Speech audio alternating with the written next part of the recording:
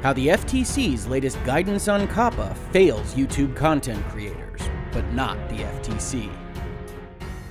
Hello and welcome to a bonus second episode of Virtual Legality Today. I'm your host, Richard Hogue, managing member of the Hogue Law business law firm of Northville, Michigan. And I don't know who among you asked for a second bonus episode of Virtual Legality, but whoever did wound up ringing the ears of our friends at the Federal Trade Commission, who put out today, I believe, their first statement on quote-unquote guidance for YouTube channel quote-unquote owners in respect of whether their content is directed to children. The question that has been at the tip of the tongue and at the top of every YouTube content creator's minds that I have seen in my comments or elsewise on social media. And they have put together a document here that, I'm going to be honest, I'm cynical. I'm a corporate lawyer. I've dealt with regulatory agencies for a long period of time and for much of my life. And I thought, hey, maybe because the Federal Trade Commission and YouTube are somewhat at odds here and they're kind of sniping at each other as to who's responsible for this whole mess, maybe this document would actually have some useful, actionable intelligence for people to operate under if they're going to put up their favorite cat video on YouTube or what have you. Unfortunately, my cynicism should have won the day, as this statement does absolutely nothing. If you've already listened to this series on virtual legality, you know much of what is discussed here. They actually skip some of the important questions that we've raised in respect of the weak case they have against content creators, most notably never even addressing the concept that someone might not consider themselves a website operator if they only upload videos on YouTube and otherwise participate in a service arrangement where Google can change the terms of service, the services they provide, the data they collect, and everything else at the drop of a hat, as has been shown with their change in terms of service coming December 10th. They don't even address that question in this statement, instead skipping it, assuming it is a fait accompli, as you would expect the agency to do because they are claiming it as that fait accompli. So let's take a look at their actual statement. We're going to read the thing. I'm going to give my commentary as we go through it, but know this. In terms of whether or not they actually tell you what you can and cannot do with respect to your videos, what boxes you can and cannot check, this document is almost entirely useless. Now, I will tell you from my perspective as a lawyer, in some respects, that's almost mandatory for anybody that's going out there with a document like this. This is by an individual by the name of Kristen Cohen. I don't know if they are counsel or if they have a legal background or not, but especially if they don't, but also if they do, one of the things that you tell people, you tell clients, you tell even your in-house counsel is you can't go give legal advice to people, right? So if you go into this document and say you should hit this box, and we haven't anticipated every possible scenario in which that box shouldn't be hit by someone that's reading this document, if they go and hit that box, we might have legal liability. We might lose the ability to prosecute them and other bad things. So you don't go out there with very specific advice if you've got a public-facing document like this. That being said, it is unfortunately of no help to anyone. So let's read through, let's talk about what the Federal Trade Commission has done, and hopefully, if you've been following this series in virtual legality, a lot of this at the front end especially isn't much of a surprise to you. Under COPPA, how do I know if my channel is directed to children? Since the FTC and New York Attorney General announced their September 2019 settlement with YouTube for violations of the Children's Online Privacy Protection Act rule, we've heard that question from channel owners, sometimes called content creators. Note that little sleight of hand, by the way, in case you don't feel like you are a channel owner at YouTube. And I think ownership is an interesting concept in and of itself, although it doesn't necessarily dovetail with operation as required under COPPA. That, hey, yeah, you consider yourself a content creator. We're going to call you channel owner as much as possible here in the headline, in this sentence, so that we can start to try to establish that you are an operator of a website, regardless of the fact that you can't control anything that website does. If you are a channel owner who shares content on user-generated platforms like YouTube, read on for FTC staff guidance about the applicability of the COPPA rule and how those covered by the rule can comply with its requirements. The FTC action against YouTube and Google. The lawsuit against YouTube and Google alleged that the companies illegally collected personal information from children in violation of COPPA. According to the complaint, the companies collected that information from viewers of child-directed YouTube channels in the form of persistent identifiers that track users across the internet, but didn't notify parents and get their consent. To settle the case, YouTube and Google agreed to create a mechanism so that channel owners can designate when the videos they upload to YouTube are, to use the words of COPPA, directed to children. Although note here that YouTube again kind of elides all of this actually useful, efficient legal language, like, hey, what does it even mean when I click for kids or not for kids? We understand, because you're listening to Virtual Legality, you're watching this video, that this whole thing is designed to comply with COPPA, but YouTube hides the ball even there. Very similarly to, if you watch this video series, the fact that they hid the ball on the difference between behavioral advertising and contextual advertising by using the term interest-based ads, which to my mind, as a layperson not invested in the advertising community or verbosity, looked at that phrase and said, hey, I don't know whether that means behavioral or contextual, so I don't know what that box does, until I read some of the FTC stuff. So yes, YouTube likes to play with words, and for kids does not necessarily mean directed to children, and that's one of the issues here, and it's one of the ways that the FTC is kind of slightly, ever so subtly sniping at YouTube and this position that they have found themselves in with the army of YouTube content creators putting all these comments up on the COPPA request for comments. The purpose of this requirement is to make sure that both YouTube and channel owners are complying with the law. A COPPA recap. That provision of the settlement has raised questions among content creators about how to determine if what they upload to YouTube or other platforms is, quote-unquote, directed at children. The answer requires a brief summary of some key COPPA provisions. Passed by Congress in 1998, the Children's Online Privacy Protection Act is a federal law that protects the privacy of children under 13. COPPA's foundational principle is one that most people can agree on. Parents, not kids, companies, platforms, or content creators, should be in control when it comes to information collected from children online. By the way, content creators are never at all in this ecosystem responsible for the collection of data. I don't know about you, but we didn't get to choose exactly how YouTube is collecting data, what data it's collecting, or who is used for a persistent identifier or otherwise. So again, they're eliding whose responsibility this is because they absolutely want to reserve the right to bring an action against content creators should the need arise. The FTC enforces the law through the COPPA rule. In general, COPPA requires operators of commercial websites and online services that are directed to children to provide notice and obtain verifiable parental consent before they collect personal information from kids under 13. Note again, reference to commercial websites because COPPA does not apply to non-commercial websites. And if you're going to apply this to content creators as channel owners, that commerciality becomes a very, very important point. A lot of the questions that have been asked of me is my demonetized channel or channel that never even came close to monetization, is it subject to COPPA? Am I going to get in trouble if I somehow mislabel my channel? I can't answer that question with specificity because you could be using your videos to hawk your wares and otherwise come under a commercial ambit. But in general, if there is no functional way for you to make money off of your channel, you can't be deemed commercial, as much as the FTC might like it to be different. The COPPA rule defines personal information to include obvious things, like a child's first and last name or home address, but that's not all. Under COPPA, personal information also covers what are called persistent identifiers, behind-the-scenes code that recognizes a user over time and across different sites or online services. That could be an IP address or a cookie when it's used to serve targeted ads. Keep in mind that an operator also might be collecting personal information through an open comment field on its site or service that allows a user under 13 to make personal information publicly available. For example, think of a comment like this on a child-directed site. My name is Mary Jones from Springfield. I love this video. Right. So that's an interesting point here. One of the things that came up in the discussion of the 2013 amended rules is exactly what the phraseology should be about general comment fields and whether or not this should apply as collection of things from kids. And one of the things that YouTube has done, as you know, if you follow this series or if you've just followed the issue in general, is turned off all comments and all engagements on anything that is labeled as for kids.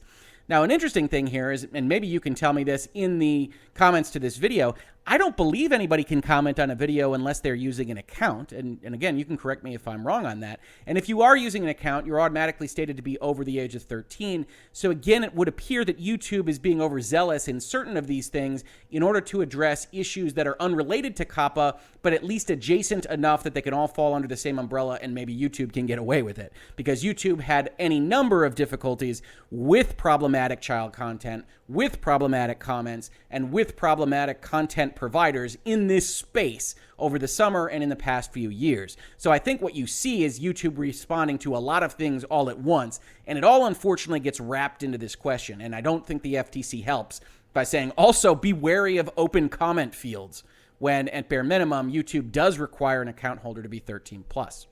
How COPPA applies to channel owners. Now, maybe you were hoping that this paragraph would be about whether or not you're an operator and having a deep dive discussion over whether COPPA actually applies to you.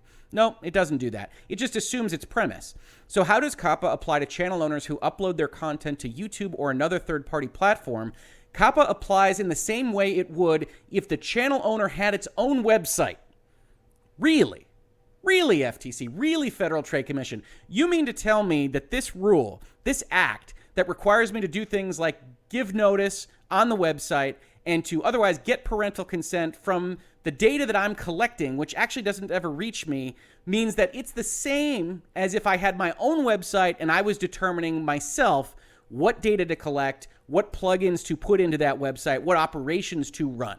I have my doubts on this, but for purposes of this statement, let's assume their premise with them and assume that content creators are operators. This is not an issue that has been litigated to its full extent. This is not an issue that a judge has opined on. This is a raw assertion made by the FTC in their 2013 COPPA rules, and it is one of the fundamental weaknesses in their claim, as identified in my previous video on the weaknesses of the FTC case in general. If a channel owner uploads content to a platform like YouTube, the channel might meet the definition of a website or online service covered by COPPA, depending on the nature of the content and the information collected. Here's the first instance, really, of them kind of playing both sides here. It might. We're not going to say anything definitive here. We're going to talk a little bit about the content and the nature of the content, but keep in mind, keep track. If you've got a drinking game you like to play at home, drink for every time they say something that I would consider weasel wording or weasel words, that instead of saying something definitive, essentially reserves the right to change your mind later on. Your channel might meet the definition, depending on a whole lot of stuff.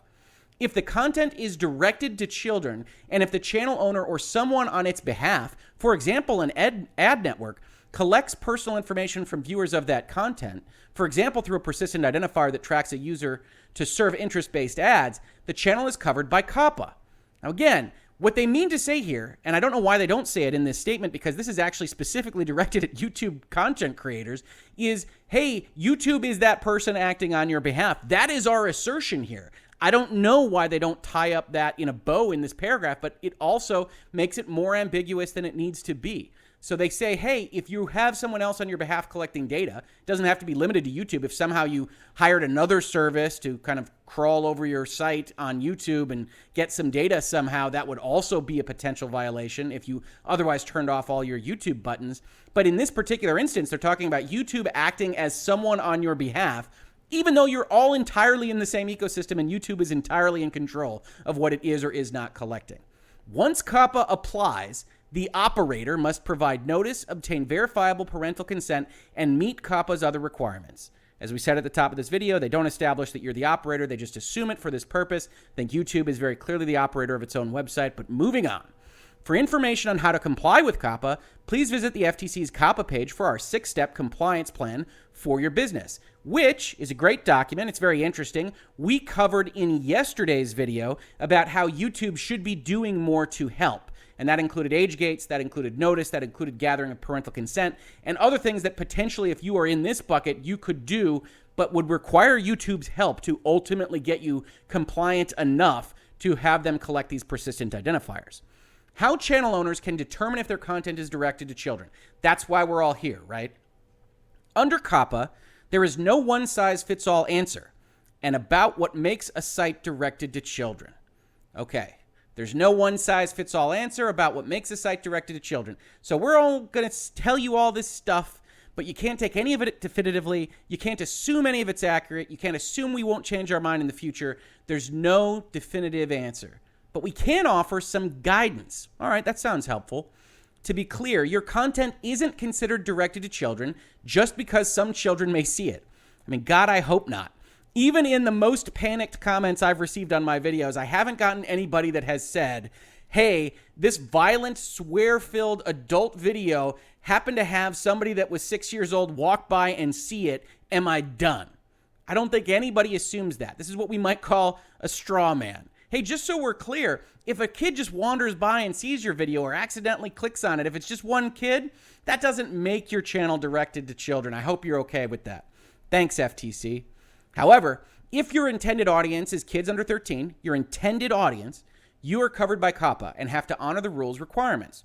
The rule sets out additional factors the FTC will consider in determining whether your content is child-directed. We've been over these, right? Subject matter, visuals, animated characters, music, age of models, child celebrities, language, whether advertising promotes your channel on a site directed to children, and competent and reliable empirical evidence about the age of the audience. Just so we're clear here, that bullet point adds on the little extra factor that says, hey, even if you didn't direct it at children, even if it doesn't contain any of this stuff, it looks adult as all get out. If we can find a data service or some other way to figure out that actually 70% of your audience is under the age of 13, then your channel will be deemed directed to children, even if it was never your intent, which I think presents all sorts of statutory problems, but they are reserving that right to say, hey, if it actually is attractive to kids, then we can hold you to having directed it to kids.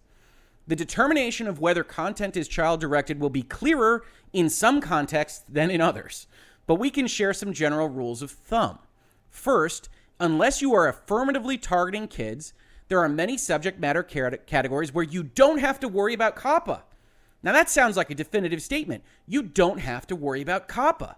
For example, if your videos are about traditionally adult activities like employment, finances, politics, home ownership, home improvement, or travel, you're probably not covered unless your content is geared towards kids. Wait, didn't you just say I don't have to worry about COPPA? And then the next sentence that gives your examples about the things I don't have to worry about finishes with, you're probably not covered? Oh, FTC, this isn't giving me the safety feeling that I had hoped for from this guidance. No, in fact, it isn't giving it at all. They're reserving the right to say, hey, even if you've got a home improvement channel, maybe it's directed at kids. Hey, that finance channel that you have, maybe you figured out a way to have it be directed to kids so that they just love it. It's got piggy banks, it's got cartoons. I don't know what else is in it, but it's actually geared towards kids, so you are otherwise in trouble. The same would be true for videos aimed at high school or college students. On the other hand, if your content includes traditional children's pastimes or activities, like video games maybe, it may be child-directed.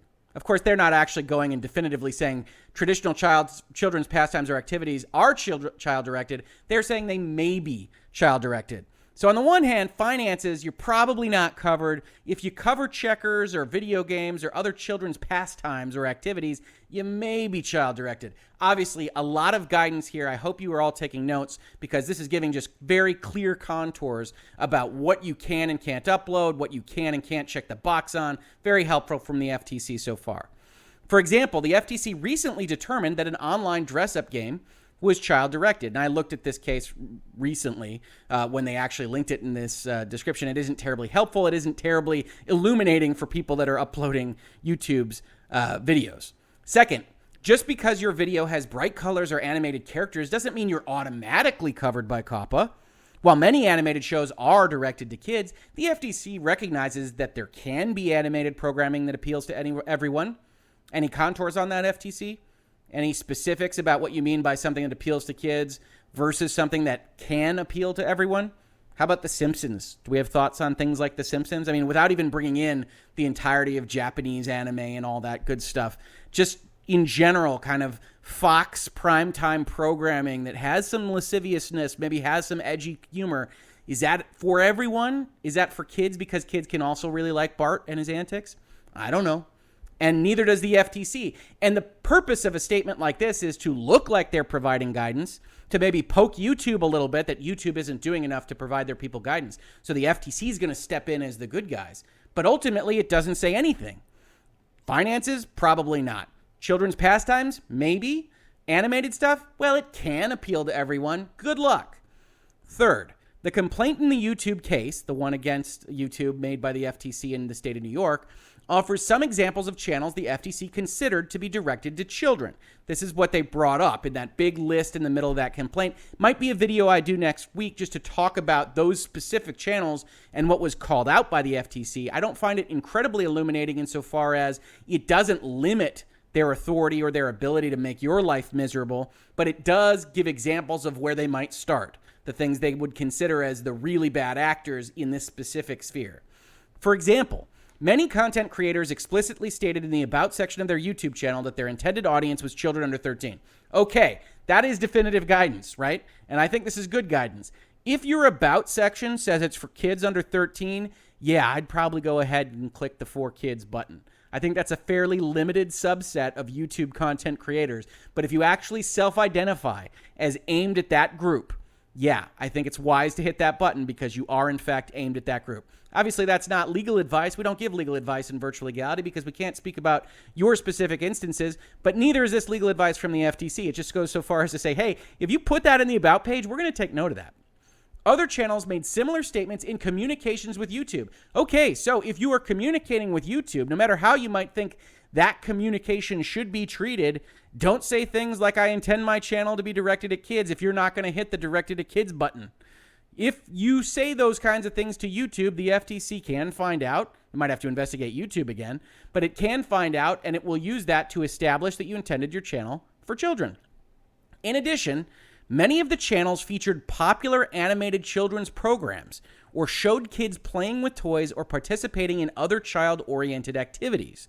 Some of the channel's owners also enabled settings that made their content appear when users searched for the names of popular toys or animated characters. Want to see the FTC's analysis in context? Read those pages. That's not actually analysis that they provide in those pages. It's just a list of channels that they view as having been directed at kids. It's not analysis, but it can be somewhat educational as to what they were looking at the time of that complaint. Finally, if you've applied the factors listed in the COPPA rule, not that they actually tell you how to apply them or how they might apply them, and still wonder if your content is directed to children, it might help to consider how others view your content and content similar to yours. Has your channel been reviewed on sites that evaluate content for kids? Is your channel or channels like yours mentioned in blogs for parents of young children or in media articles about child-directed content? Have you surveyed your users, or is there other empirical evidence about the age of your audience? Have you gone across the internet and figured out what people are saying about your content?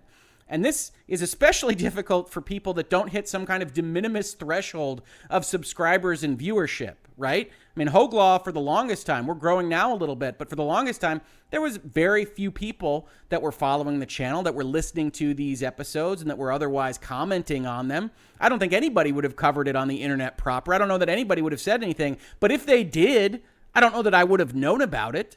And so this is one of those areas where the FTC is gathering even more authority than we might otherwise think that they would have, which is, hey, not only is it how you direct it, not only is it competent empirical evidence, we can also bring in how third parties view you. So let's just say, against all odds, your channel gets found out to be loved by some reviewer of children's sites, even though you don't think you're making anything for children, and even though children aren't actually interested in your website or your channel or anywhere else. The FTC says, hey, maybe we can use the fact that you were reviewed by a third-party site against you.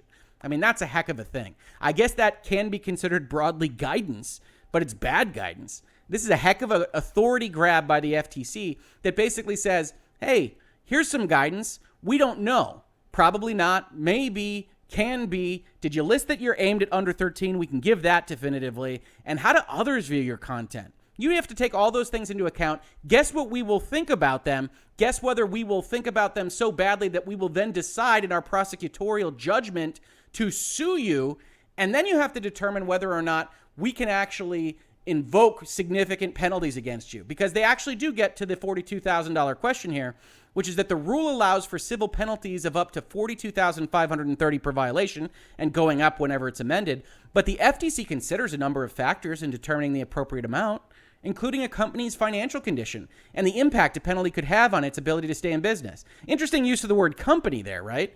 Hogue Law is a company. Hogue Law runs our YouTube channel, but we have a number of content creators that have commented on our videos that aren't necessarily working through an entity, aren't necessarily working through a company, maybe won't be monetized at all.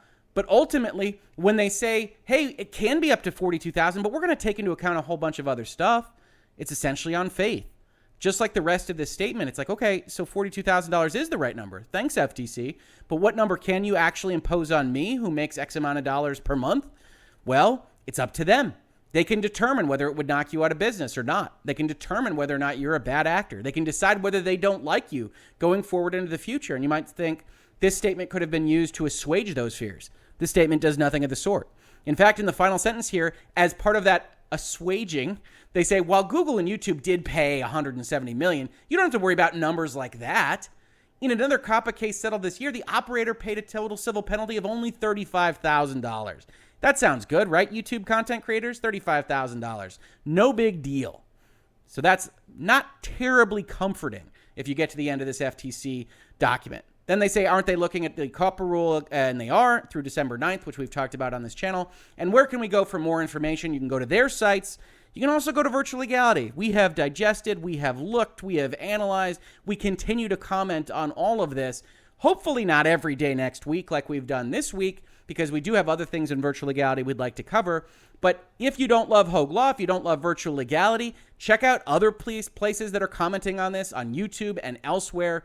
There is a lot of issues that the FTC has to deal with here, that YouTube has to deal with here. There is blame enough to go around from both sides. What this document ultimately represents is a kind of sniping action that the FTC would like to get out in front of YouTube and look like they're trying to help content creators even more than YouTube is.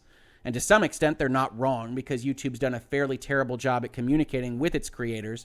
But ultimately, by having this document and saying nothing, they do very, very little to provide safety, to provide comfort, and to end the panic that I'm seeing go around the internet. This has been the second Virtual Legality for today. If you like this, we're obviously talking about COPPA, the FTC, and YouTube all the time in this channel as of right now. Please like, please subscribe, please tell your friends, please share it around. Otherwise, if you caught this on YouTube, thank you so much for watching. And if you listen to it in its podcast form, thank you so much for listening. And I will catch you on the very next episode of Virtual Legality, whenever that might be. Virtual Legality is a YouTube video series with audio podcast versions presented as commentary and for education and entertainment purposes only. It does not constitute legal advice and does not create an attorney-client relationship. If you have legal questions about the topics discussed, please consult your own legal counsel.